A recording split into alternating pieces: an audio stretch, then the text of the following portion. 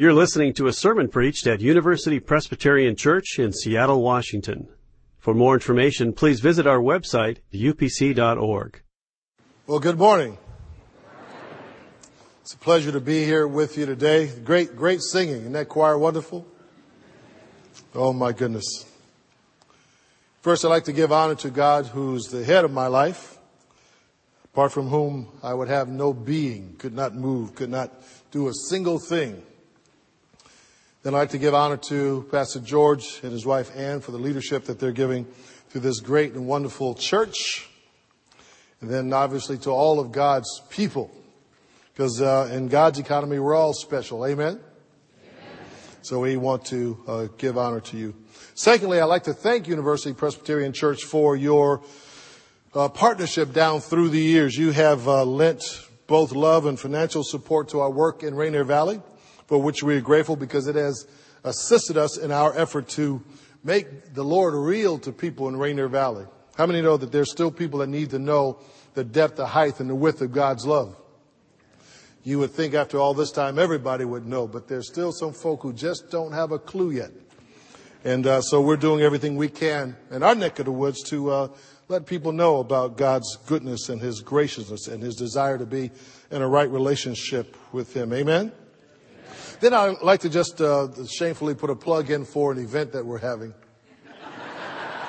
Sunday, October 19th, we're having a celebration. We merged about 6 years ago, Emerald City Outreach Ministry with a like organization. We became Urban Impact. And each year we have celebrated what God has been doing in us together. And so if you are free at about 5:30 on Sunday, October 19th, then we'd encourage you to come down to just celebrate what God is doing with us today. I got a little story I just have to tell.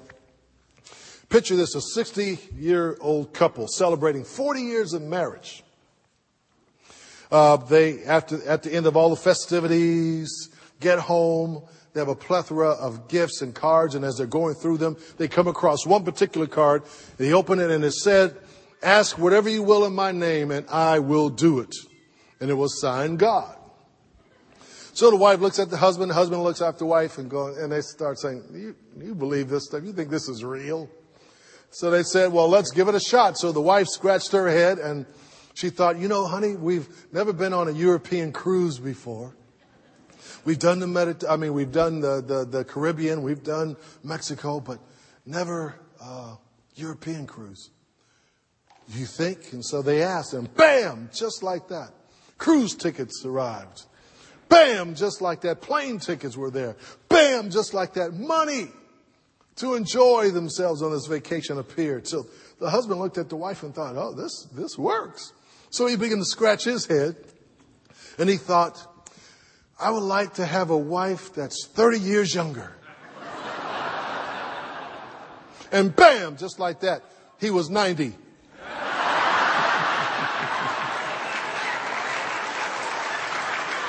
Just like that.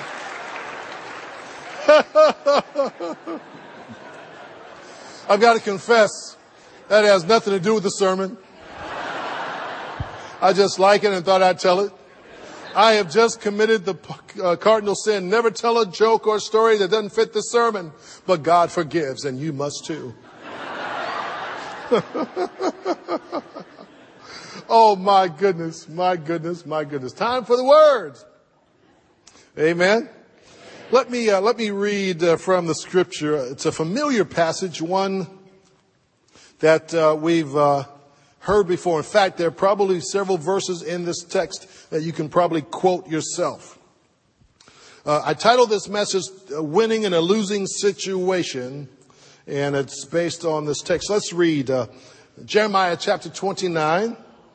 Let me read just 14 verses.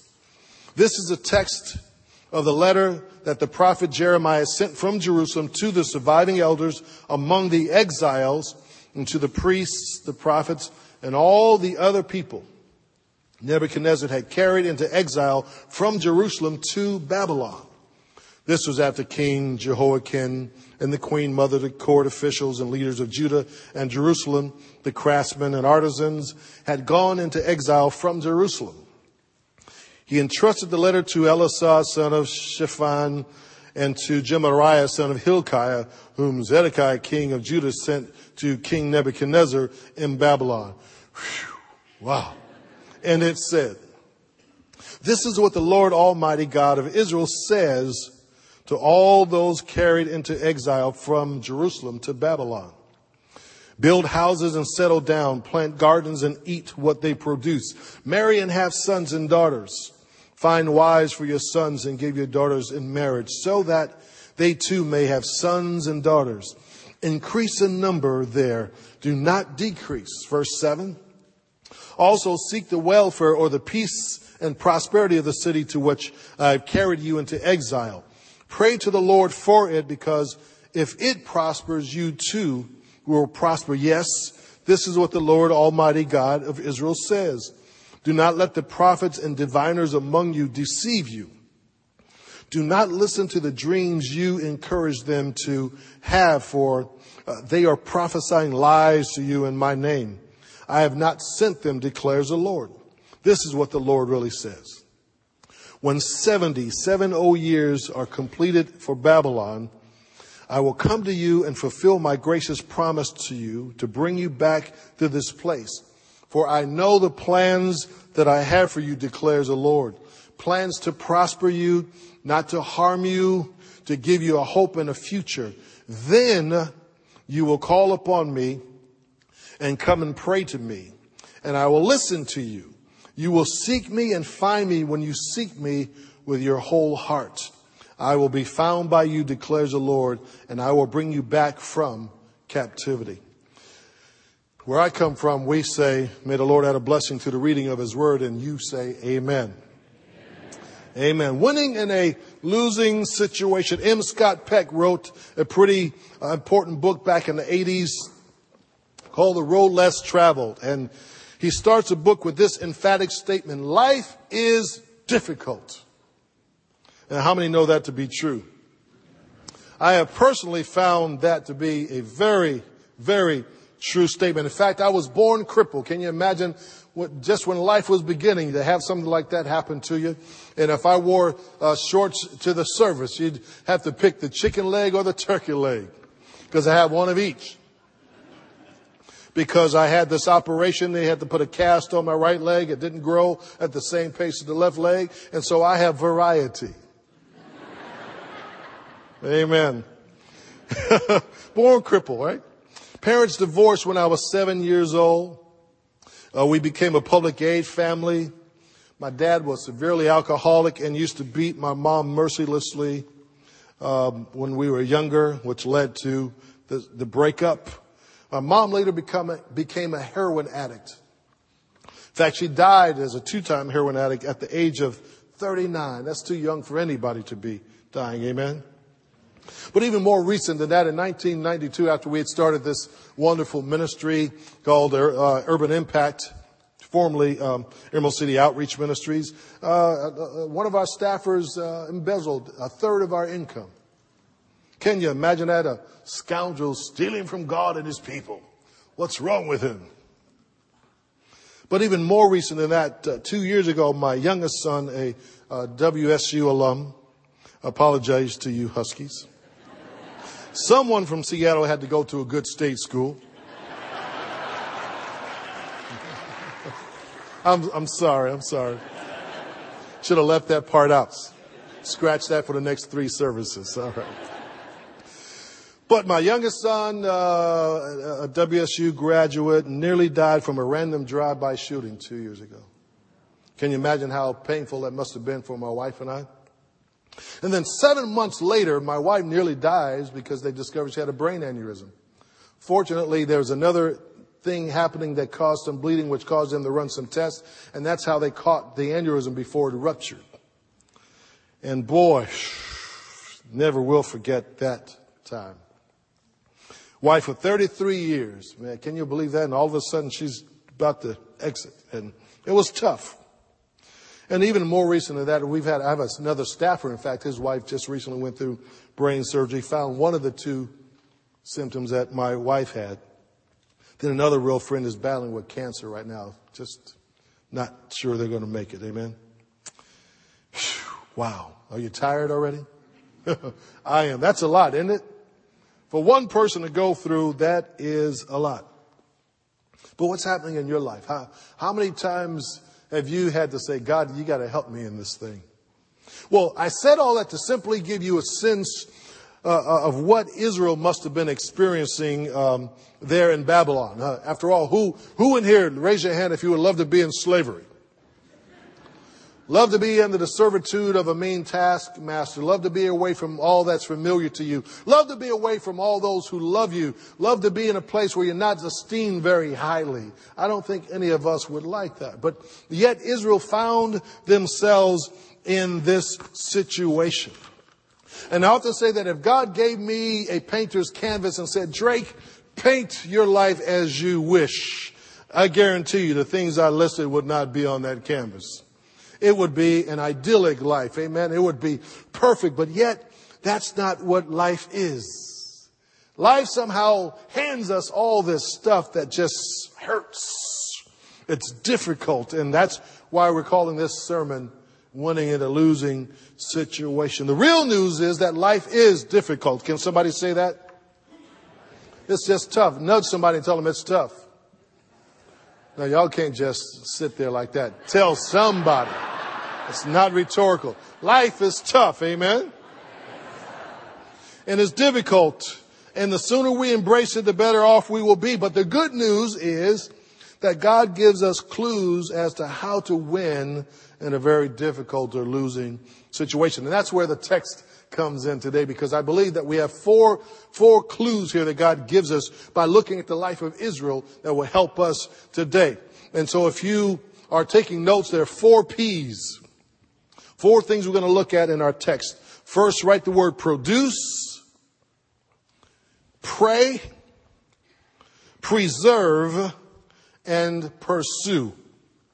Produce, pray, preserve, and pursue. Now let's go back to our text. If you read verses 5, and 6, the Lord is telling Israel in this hard and difficult place to build houses, settle down, plant gardens, eat what they produce, get the children married, increase.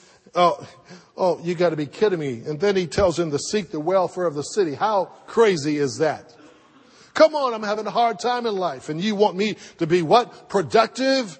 You want me to keep moving, keep going on? It's crazy, isn't it? But let me tell you that when you are productive, there's a reason why God wants it, because production is the antidote to immobility and numbness and paralysis. And when you have a hard time, it's very easy to just want to quit on life. I remember a time I was so down, I just didn't want to do anything. All I could do was just lie across the bed. But I soon realized that I couldn't just lie there. I had to get up. I had to do something. I had to begin to be productive again. And so this is what God tells us. And I want to remind you that God responds to faithfulness. And when we can just muster up enough strength just to keep going, it helps us. Why? Because God is not through with us. He is not finished with us at all. And so he tells him here, I want you to get busy. Tell your friends to get busy. Okay, you did it to me again. This is not rhetorical. Tell somebody, get busy. Should resound all over the house. Get busy, get busy, get busy, get busy. God wants us to remain productive, because the minute you slow down, the minute you begin to lose. Amen? But God is saying, no, this is the first clue to being a winner in a losing situation. God says, I want you to be productive. There's nothing good about paralysis, folks. Nothing at all. Amen? And God doesn't want his people to be paralyzed because of their situation. But notice here in the text that God says, I want you to pray. Seek the peace, the welfare, the prosperity of this city to which I carried you. Sometimes God allows these things that happen in our lives, and they're for a reason. We don't always understand them, but he allows them for a reason. So the second thing he says is something even crazier than being productive. That is to pray. God, are you out of your mind? Come on, be honest with me. Tell somebody he must be crazy. But I want you to know that the reason God tells us to pray when things aren't going well, when life is difficult, is because prayer becomes a safeguard for us. Never will forget when I began ministry in 1979 full time, I had an executive director who did me wrong. I mean, really, really wrong. So wrong, I left the organization and ran to Seattle. And for 3 years, I wouldn't talk to the guy. He'd call me, I'd recognize his voice, and I'd just hang up. Bam. Didn't want to say a word. Don't talk to me. I was starting to become bitter. And the irony is that I was in full-time ministry. I'm in vocational ministry. I'm a man of the cloth. And had that kind of attitude. Could not forgive, could not release, could not let go, could not go past. Are you following me? And so God says the prayer then will keep you from becoming bitter. It will keep you from embracing pain in an unhealthy way. It will keep you. So he tells us to pray for the very thing that brings pain in our life. Now, I know that's crazy. But God does crazy stuff because he's not like us. He's bigger and better. Amen. And so I eventually had to forgive that fella. And I never will forget, God brought his home phone number to my mind just like that and said, call him. You know, I already thought God was crazy then, but I had to call him. Because there's something that happens. Philippians 4 tells us that we're not to be anxious or worried or burdened with care about anything, but rather with thanksgiving, we're to make our requests known to God, right? Why? He said, because then this thing called peace, which we can't fathom or explain, it's inexplicable, will come over us, and it gives us the capacity to manage this stuff. I can tell you when my son and my wife went through their trials, there was this uncanny, unbelievable peace that God gave me. Yes, I cried. I had moments of where I was a little concerned, but yet because I remained prayerful, God gave me the capacity to manage that stuff. Be not anxious. But when we pray, you know what we have to do? Just be honest. My oldest son heads off for college with a football scholarship. Proud papa, right? He was all state everything in defense for his high school. And the cat gets to college and starts doing drugs. Now you can imagine how that must have shook me, because I told you that my mother died as a heroin addict at the age of 39. It was not a fun time. I used to do acid, opium, heroin, all the junk that you can think of in combination. And so when my son comes home, Lord, I was starting to lose it. And I never will forget. I was talking to God. Actually, I was yelling at God. And when I began to pray, I couldn't say, oh, Lord, help me. I was saying, God, you better fix this thing, and you better fix it now. I was just being honest with God. I don't understand this. Here I am. I've given my life to serve you in ministry vocationally, God, and I leave my family and friends in California to come to Seattle, rainy Seattle. You know, and I'm serving you, and then you let this happen to my children. This is unfair. Why would I say it's unfair? Because somehow we Christians have this notion that if we really love Jesus, that everything should be all right. We should never have a problem. But I prayed, even through the pain, even through the difficulty. And I remember coming to a place where I said, God, I'm going to stop saying it's unfair, because I am not exempt from hardship. I'll just be honest and say it hurts. It hurts. But when we find ourselves in these difficult places, God just said, can you just pray? And even if you can't muster the words to say, just kind of moan. They told me in the old historic black church I became a Christian through that the devil couldn't understand what you were saying when you moan. And so they would go,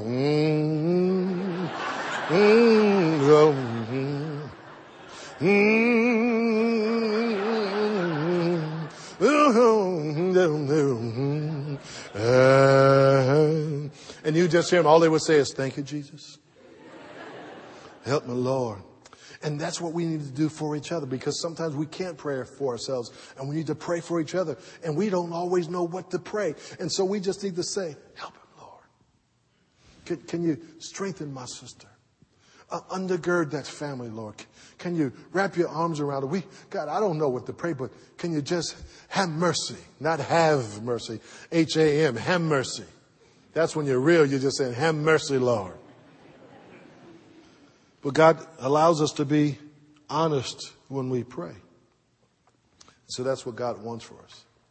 So in these difficult times, we're going to take on an attitude of being productive. We're going to stay engaged and involved. And then we're going to become prayerful. And then God tells us the third thing is to preserve. Read with me verse 8 through 11. Listen to what it says. Yes, this is what the Lord says. I would imagine the Israelis were saying to the author, you've got to be kidding me. And he says, yes, no. This is what the Lord of God, Israel, says. Do not let the prophets and diviners among you deceive you. Do not listen to the dreams. Listen to this carefully. You encourage them to have. They are prophesying lies to you in my name. I have not sent them, declares the Lord. This is what the Lord really says. When 70 years are completed for Babylon, I will come to you and fulfill my gracious promise to you, to bring you back to this place. For I know the plans that I have for you, declares the Lord. Plans to prosper you, not plans to harm you, to give you hope and a future. He wants us to preserve. Tell your neighbor, preserve. Preserve the promises of God. Oh my goodness. Corrie ten Boom went on record as saying, you are never to doubt in the dark what God has spoken in the light. Never doubt in the dark what God has spoken in the light. And how many know that's so easy to do? God gives us a promise and tells us to do something and we run. In fact, I went running. I thought God called me to the ministry. I was sure of that. And I said yes to God. And I was saying yes to all the miracles and all the good things and all the salvations. I didn't know I was saying yes to the pain. Because how many know that when you follow God, there is some pain? There's difficulty, my Lord. And so I had to hold on to the promises of God. My goodness. Promises like God will never leave us nor forsake us. And there are times when I just say, God, where are you? Promises like weeping may endure for a night, but joy comes in the morning. But the first part of that verse in Psalms 30, verse 5 says that the anger of the Lord is but for a moment, but his favor lasts a lifetime. And so when you're in a situation where we may from time to time be under some chastisement from God, remember that's just for a moment, because his favor lasts much longer. Amen. So we have to preserve and hold on to the promises of God. We don't let go. But notice here he says, I want you to be careful that you do not listen to the dreams you encourage them to have. You encourage your prophets to have. How many know when things are going tough, you want to hear some good news? Come on, tell the truth. Shame the devil. Things are going bad. You want some good news. And if we aren't careful, we develop itching ears. And we want to hear all the good stuff rather than the real stuff or the tough stuff. And so we have to be careful that we don't embrace the false in the process, but we're to embrace what? The promises of Almighty God. Whew. Preserve, Lord Jesus.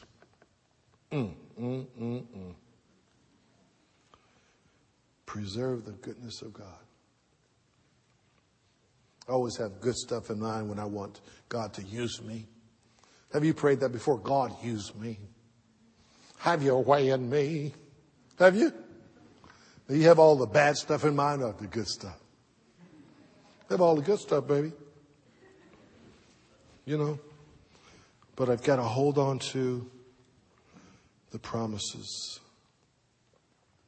The promises. The promises, because Numbers 23 tells us that God is not a man or a human being that he should lie. But what? If he said it, he will do it. If he's spoken it, he will bring it to pass. He'll make it happen. It's the kind of God he is. Amen. So in this difficult situation we find ourselves in, remember, God wants us to remain productive and prayerful, wants us to preserve his promises. Then finally he says, it's in verse 12 to 14, I want you to pursue. Somebody say, run after God. Let me read verses 12 through 14 again. Then you will call upon me, he says, and come and pray to me, and I will listen to you. You will seek me and find me when you seek me with your whole heart. That's everything within you. And I will be found by you. Amen, declares the Lord. And then I will bring you back to this place in which I carried you into exile. Now, it's interesting to me that there's some Christians I encounter that when they encounter hard times, they get angry with God and want to run away from God. Rather than to God, they run from God. And I was told that when you played basketball, that whenever you got in trouble, you were to try to run to your help, not away from your help. You get trapped in a corner, you're looking for somebody to help you. And so you pivot and you try to run to your help, not away from your help. And it just amazes me that we believers, bona fide believers, not the pretenders, but the bona fide believers, when we encounter hardship, we have this tendency to try to run away from God when in reality we should be running towards God. Because that's where your help is, amen? The psalmist said in 121, I look to the hills. But where does my help really come from? It comes from the maker of heaven and earth. And folks, if we want help, we got to come to God, amen? That's why when we encountered that embezzlement in 1992 and lost a third of our income, we had to run to God and say, okay, God, how are we going to fix this thing? Ken was on staff right after that thing happened, and it was incredible how God helped us get through that time. Brought some miracles our way because we continue to pursue God and to run after God. Amen. When my oldest son was really messed up, he had gotten off track with God. But when my son was nearly killed, he came home, right during the surgery. And then 7 months later, he had to come home because his mom is having a life-threatening situation. And he went back to Sweden, which is where he lives. And he said, Dad, those things shook me. And he realized that two of the dearest people in his life almost got away from him. And it caused him to stop running from God, but rather start running back toward God. And who knows that his daddy was happy. Daddy was excited and elated to know that through this hard time, he had begun to shift his attention back to God, because that's what God wants for us. He said, if you seek me, you will find me. You will find me when you seek me with not just part of your heart, but all of your heart. Lord God. My wife, I'm happy to say this, that wife of 33 years is doing fine, and she's just as cantankerous now as she was before the surgery. Never will forget, I didn't tell this the last service, but I got to tell this. The wife, she's under heavy sedation, and I'm taking care of her. I'm waiting on her hand and foot and losing sleep, trying to care for my bride, my lovely, my heart. And as soon as she started getting well, she said, the grass needs to be cut. I'm saying, woman. Woo. But during this time, all I knew to do was to plow into God. I just had to plow into God. And a lot of times I don't even know what to say to God, honestly. But sometimes I just have to sit there. Just sit in his presence. Just say, God, I don't know what to say, but you know what I have need of even before I say a word. Isn't that awesome? God wants us to pursue him, to run after him. When troubles come, he wants us to run in his direction, not away from him. So, here we are. Find ourselves in these pretty difficult situations from time to time. That's life. Life is difficult. That's the truth. The good news, however, is that God gives us clues right here in the text of how to be a winner in a losing situation. And it's simply just to remain productive. Do your best just to keep going. And to develop this capacity just to talk to God. Even when you don't know what to say, just acknowledge His presence and His goodness. And ask Him for help. And then preserve the promises. That's the thing that breeds hope. Amen. And then let's develop the habit of really running after God and pursuing Him. And let's ask God to be God in our midst. Let's pray.